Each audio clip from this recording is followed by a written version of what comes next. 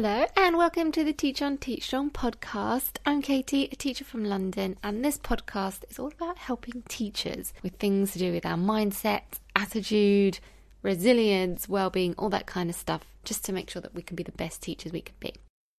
Now, if you've been listening for a while, this podcast has been going since October 2017, and we've passed 100 episodes, which is unbelievable. So thank you if you've been listening for that long, and thank you if this is your first time joining us. Now, I'm kind of reevaluating where I want this podcast to go and how I want to do it all and stuff. And it's a lot of work putting out a podcast while still teaching. I don't know if there are many people doing both. It is a lot of work. I've currently been putting out episodes twice a week for you, with just shorter ones in the middle of the week. But I'm now debating whether to drop down to one a week, just because it's quite a lot to put out too. Even though they might be shorter in the middle of the week, it's still a lot to create everything for it, and the blog post and the graphics and uploading it and stuff. So I'd love to hear your feedback on that. If you like them twice a week, drop me a message, an email at katie@teachersresourceforce.com and say, no, I really like those midweek quick quotes. They really help give me a little boost. Please keep doing them. And I will do my best to do that for you. If you think, that's all right, I can live with one a week, also let me know, because I want to make sure that you are getting everything that you need from this podcast. And if it doesn't make a difference, just having one a week, then I'll do that. But if you do prefer having two just to keep you going, then I will do that for you. But I need to know that it's helping you. Otherwise, what's the point in doing it, right? So yeah, please let me know. Also, if you want to join the Facebook group, we can discuss it all in there. I will be asking you guys very shortly what you think, and I'll do a little poll in there. If you want to join the group, you can do. It's facebook.com/groups/Teach on Teach Strong, and you can join there as well. All right, so this week, I'm not going to do a quick quote, so we're going to dive straight in. And this is something that's been on my mind, so I felt it was appropriate to say. And this is about what we can do when you're just not feeling it with teaching, when it's just kind of difficult when it doesn't need to be.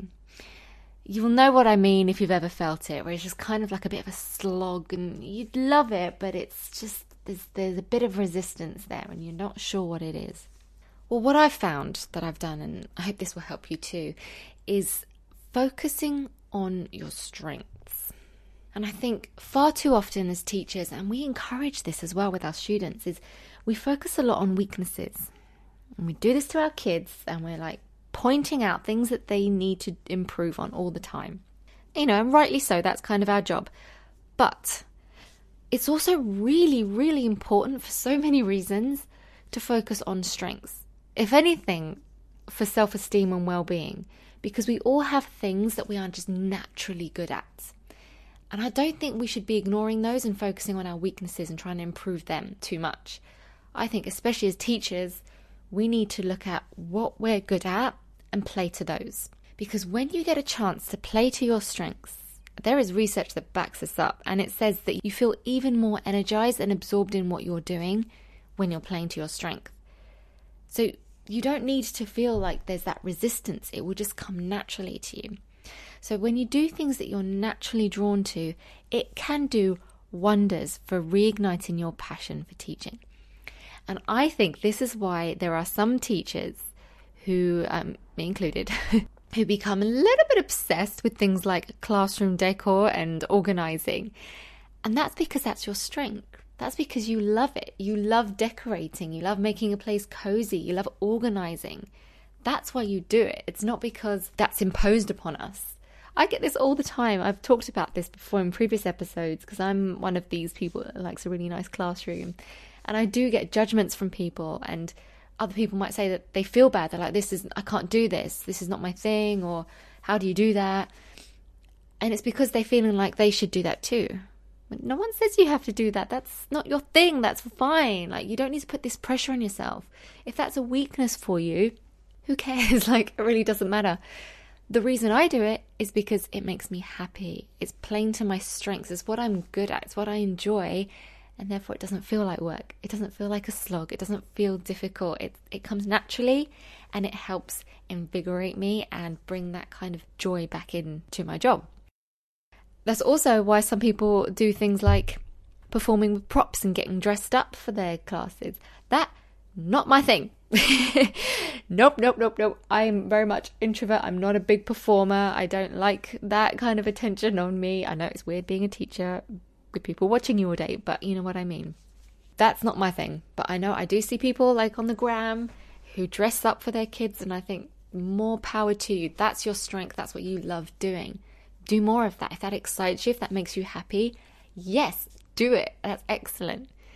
Now, if you're more of a quiet kind of teacher, I'm quite a quiet teacher, but there are times where I do get up and do little boogies in front of my class, and I like to dance and just make things happy and excited because I like it when kids are laughing and happy. There are teachers I know who don't. They prefer their students to be quiet and calm, and that's fine. That's how you like it. That's okay. I think we need to pay more attention to what our strengths are. And it gives you so many more opportunities. So once you start really digging into what it is that your strengths are, you get opportunities to do things that you might not have thought before. So there might be a club that you might want to run or an event that you might want to organize. And it will never really feel like hard work because it comes so naturally to you. Now, it's easier said than done because actually very few of us, I think, can be honest with ourselves enough to say that we really know who we are. Because we're constantly evolving people, it's really hard to have a firm grasp on who you are and what your strengths are. So you need to now take the time to really work out what that is. And that's actually the hardest bit of what we're going to be talking about today. So I have some questions for you that you can answer that might help you get a bit closer to what your strengths are and how you can use that to play in your teaching role. And that will really help reignite the fire and get you passionate and excited about teaching again. So, what I want you to do is think of a time when you were at your best self. So, where were you? What was happening? How were you performing? What did you do that you thought, wow, I really did well in that situation? Go me. There must be a time. Find it. Okay. Pause this podcast if you have to, if you need some time to think. I expect you probably will need a few minutes to just reflect on some things that have happened. So pause this and come back to the next questions once you've got something. The next thing you need to do, after you've thought of a time when you were at your best self, what strengths were you using? Then how did it feel to be doing that? And then what was the impact on others? Knowing this information about yourself will really help you more consciously deploy it into your job. So for me, as an example, a time when I was at my best self, I think was when I was on a school trip many years ago, the start of my career. We were out orienteering in Wales and our guide got lost, which was a nightmare because it was getting late at night and we were in the middle of nowhere. If you've ever been to Wales or you've heard of anything about Wales, it's literally just loads of hills and sheep and stuff. There's not much else there. And it was really late at night. It was starting to get dark. And our orienteer basically said, okay, I don't know where we are, but there's a road there. So we're going to have to go down there to get out and follow the road. And hopefully you can call someone for help. In order to get to that road, we had to slide down a hill covered in sheep poo, and then walk through a forest to get to the end of the road. Now, bear in mind, I was very young. My students were all screaming and crying that they're going to die, and I was in a situation where I was like, I'm also really scared. But I had to act then, and I didn't really think about it. I just kind of jumped to performance. I was like, right, I've got to be the adult here. I have to keep these kids happy and excited. And so what I did is I turned it into a big game. Walking through the forest, I was like, okay, I have to make you happy. So I just started singing and chanting and getting everyone to march in line and 1, 2, 3, 4, doing all these silly chants and dances and things through the forest in the middle of the night while we were all scared. And they were having a great time. And I managed to turn it into a really exciting and fun experience, even though we were all really scared. And I'll never forget that because I surprised myself in that situation because I'm normally the person that's the one screaming going, oh my God, what are we going to do? But I think I was at my best self then because if I answer these questions I just told you, what strengths were you using? Well, I was using my humor and my energy and my excitement to get the kids happy. How did it feel to be doing that? Well, I felt quite empowered. I felt really important. I felt I was there for a purpose. I felt that I was able to make people happy. And then the impact on others was, well, I stopped them from being terrified and scared and screaming, and I actually turned it into a game and I made it fun and I made it a really good experience that we all remembered and will probably remember forever. So those questions and those prompts really can bring out some important strengths within you, because knowing this information about yourself will help you deploy it into your teaching job. And that's what I do now. I use that kind of energy and that excitement and sometimes a singing in my lessons, and I get kids hyped up and I get them pumped and I get them really enjoying being there and being in my room.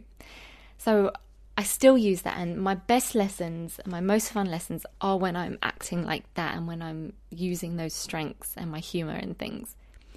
So it does reveal a lot about you. Now, you all have these strengths. You've got a strength in you. Your strength might be different to my strength. You might be someone who's really good in a crisis and really calm under pressure and not running around screaming, oh my God, we're going to die. But you need to think about what that is. So think of a time when you were at your best self, when you really think you nailed that, you did a good job. What strengths were you using? How did it feel to be doing that? And what was the impact on others? So what personal strengths now, having looked at all that, what personal strengths do you want to pay most attention to? Because the chances are you're going to have more than one. So focus on a few. What changes do you need to make sure that you're making the most of these strengths? And then finally, how do these strengths fit in with your role as a teacher? So how can you use what you're naturally good at in your teaching job? And you need to think about how you can incorporate that. So if it is decor and interior design, how can you do that in your classroom? And if you don't have your own classroom, is there a way that you can still do that? Could you help a colleague with their classroom? Could you help set up an area of the school? Get creative. There are ways to do it. You have the strengths, and when you're actually deploying them and using these strengths, things that you're naturally good at, just naturally, when you use them in your job as a teacher, you will find that it will reignite your passion for teaching, and you will continue to be the best teacher that you can be. And I hope that you're going to enjoy yourself, and that of course that your students will benefit from this as well. Okay, so that's all for today. I hope you've enjoyed this episode. I hope it's been useful. Remember to hit me up on Facebook or send me an email if you have any feedback about this podcast and where you'd like it to go, and whether you want a midweek quick quote boost or whether just these episodes on Sundays are enough. Let me know if you have any specific topics or areas of interest that you want to talk about. I do this podcast to serve you. There is no benefit from me other than feel good vibes. It really is all about you. So your feedback and your input is really important, because I want to make sure that you are getting what you need from it. So I hope you have a wonderful week, and I hope to hear from you soon. And as always, teach on, teach strong, and I will catch you next time.